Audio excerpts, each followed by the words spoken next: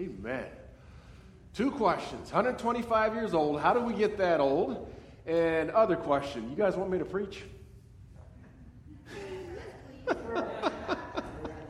Couple of y'all are like, Pastor, it's time to go already. Mike and Debbie are back there with the cookies. How long are you going to talk?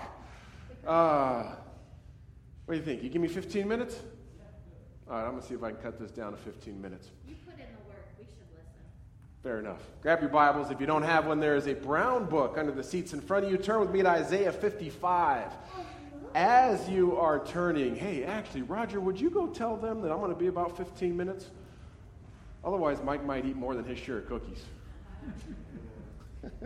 Isaiah chapter 55. As you're turning there, I serve on a conference board called the MAC, the Ministerial Appointments Committee, which is a fancy term, a fancy acronym for we're the group of people who helps determine which senior pastors get appointed where to which churches.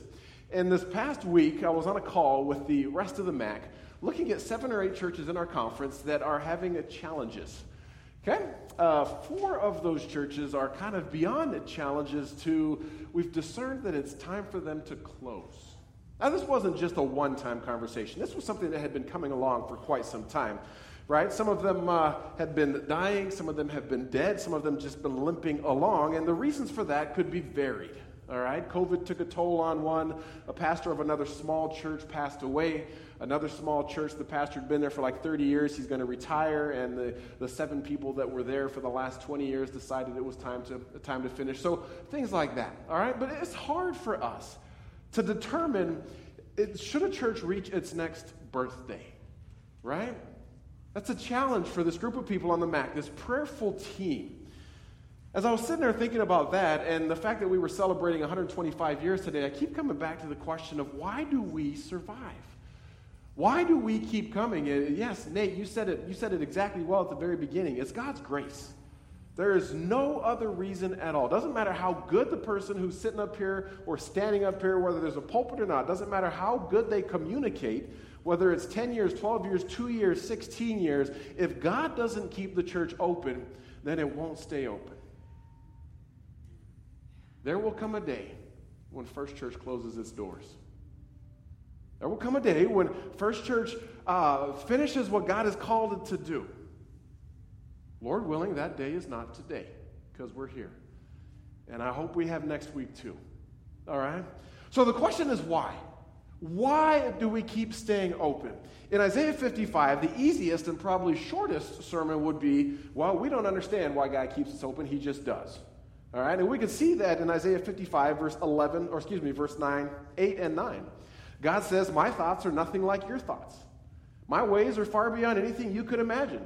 Just as the heavens are higher than the earth, so my ways are higher than your ways, and my thoughts are higher than your thoughts. We could stop there. We could say, for some reason, God has this desire to keep us going. And frankly, I'd be fine with that. All right? And you guys at a clock watching would be fine with that too. You're like, Pastor, you said 15. It's been 3. Good.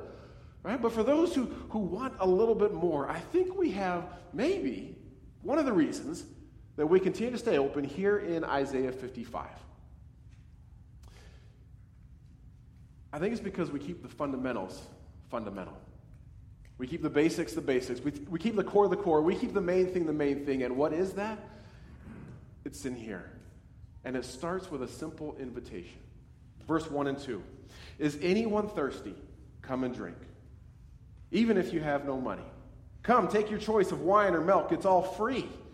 Why spend your money on food that does not give strength? Why pay for food that does you no good? God, through the prophet Isaiah, says, are you thirsty? Come and drink. Can't pay for it? Haven't done anything to earn it? Doesn't matter. It's free. And who gets this? Is anyone thirsty, is what this text says. Who's invited to God's party? Everyone. Anyone. I'm going to ask that question a few other times. I want a little bit more enthusiastic response, okay? So who's invited to God's party? everyone. Yes, the prophet Isaiah was not so subtle in the fact that this isn't just an invitation to any random party where the wine and the milk or the water runs freely, literal. No, this is something that God's Spirit is going to be pouring out on us. Isaiah chapter 44, verse 3 from the screen says this, "For I will pour out water to quench your thirst and to irrigate your parched lands, and I will pour out my Spirit on your descendants and my blessing on your children." The prophet's saying God's Spirit's going to come, He's going to arrive, He's going to flow out, and those who thirst will be satisfied. Now, fast forward 700 years, and you get this guy in a small town in Nazareth. He's a carpenter, and he starts talking in public. And he picks up on this same theme of thirst and offering it to people. John chapter 4, this guy, Jesus, he offers this offer for drink to an outcast, to an outsider, at a well outside of town. Right? I think we know the story. I'll shorten it down here. It's the story of the woman at the well. She comes out to get a drink in the middle of the day because she's not really hanging out with the normal women of the town because she hasn't lived a very holy life, so they don't really want her hanging around. But Jesus, when he interacts with her, he says, "Hey, can I have a drink?" She says, "Why do you ask me?" Because she knew that Jews didn't, talk with people like her. And then she says, "Besides that," wait, no, then he says, "Well, if you only knew who was asking, I would give you a drink." And I love her response. "You don't have a bucket. You don't have a rope. This well is deep. It's been giving good water to our ancestors all the way back down to Jacob. Is your water better than, can you really?" And you know what Jesus says to her? He says, "Anyone who drinks the water that he offers will never thirst again. But those who drink the water that he gives will become refreshed. There'll be a spring bubbling within them, giving them life." So Jesus is offering this invitation. Isaiah is offering this invitation, and who can accept it? Anyone. Jesus didn't just say this one time to this one person. At one of the festivals, one of the biggest festivals in the year, Jesus was there at the temple in Jerusalem, and everybody was in town, from rich people to poor people, from thieves and beggars to religious people. They were all there celebrating this festival. And at the peak of the festival, when the most people would have been in the temple, Jesus stands up and he says this, "Anyone who is thirsty may come to me. Anyone who believes in me may come and drink. For the scriptures declare that rivers of living water will flow from his heart." Are you thirsty? Come and drink. Haven't done anything to deserve it, don't have any money to pay for it, that's okay. Jesus offers it for free. To who? Everyone. And he does so on a deeper level than this too. In Isaiah 55 verse 3, we see that he says, that God says, "Come to me and listen with your ears wide open. Listen and you'll find life. I'll make an everlasting covenant with you. I'll give you all the unfailing love that I promised to David." Okay, there's this thing called the Davidic covenant, which is a fancy way of saying God promised David that one of his ancestors would always be on the throne. You can find that in 2 Samuel chapter 7, verse 16. David is a descendant. Jesus is a descendant of King David. So Jesus is saying that same covenant that was given to him, I'm giving to you guys. You know how much it costs? Zero. It's free. You know who can come? Oh, I got like 3 of you that are paying attention. Pastor, you said you're going to preach short. Anyone. And it's more than just you can be part of this covenant. He says he's going to surround you with unfailing love. For those who know the Hebrew, this word is chesed. It's a beautiful word. We don't have enough words in our English, a definition in our English language to actually define what it is, but this is a word that screams forth action. It's God's action on behalf of his beloved. And he's saying here, I will give you that. I will surround you, enfold you, engulf you. I will let you be saturated with my love. And not just you in your spiritual lives, but all of you is what he's saying here. All of you. How do I know that? In the Hebrew, in verse 3, in the English, it says, come to me and listen with your eyes wide open, your ears wide open. Listen and you will find life. Well, in the Hebrew, in the more word-for-word translation, it says, come that your soul may live. Now, soul in the Hebrew is nephesh. It means every single part of us. It means the part that cries out to Jesus when we're scared, and the part that cries when we watch This Is Us on NBC. Okay? It means the part of us that praises God for a piano and a hymnal, and the part of us that yells at the TV when our team scores that's been DVR'd. All right? It's the part of us that we like to share with other people, and the part of us that we don't want to share. This is all of us. God is saying, I will give you life. You're invited into this life. And Jesus, of course, says that same thing over and over again. You fill in the blank at the end. Jesus told him, I am the way, the truth, and the life, right? He says, I come so that they may have life and life to the fullest. This is the invitation. This is the party that Jesus and the prophet Isaiah are saying you guys can come to. Come so that your soul may live. I want my soul to live. All of me. I am thirsty.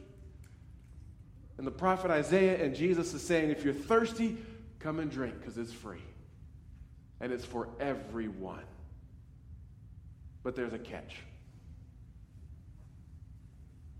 Your neighbor sends you a birthday party invitation with the letters under it, RSVP. What's that stand for? Yeah, thank you. You know French, right? It means you got to call them back and tell them you're coming.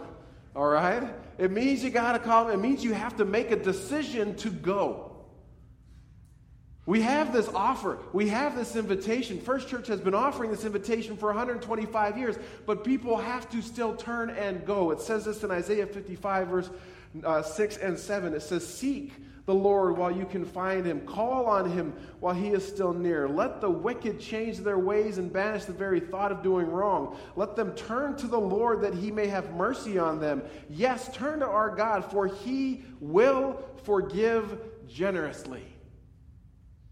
You're invited, but you've got to turn to God. You know what's going to happen when you do? He's going to welcome you in. This is the same message that Jesus gave. Mark chapter 1, verse 15. It says, he says, the kingdom of heaven is near. Repent of your sins. Turn from your sins and turn to God. He says that again in Matthew chapter 4, verse 17. A life turned to Jesus. A life spent seeking Jesus. This is when we experience this life to the full that we're being invited into. And listen, it's not us turning that saves us. It's God's grace that saves us. But we have to respond to the invitation. This is the message that First Church has been telling for 125 years. This is the word that we keep proclaiming, that we keep sharing, that we keep living into. This is the word that keeps changing lives. God said it through the prophet Isaiah.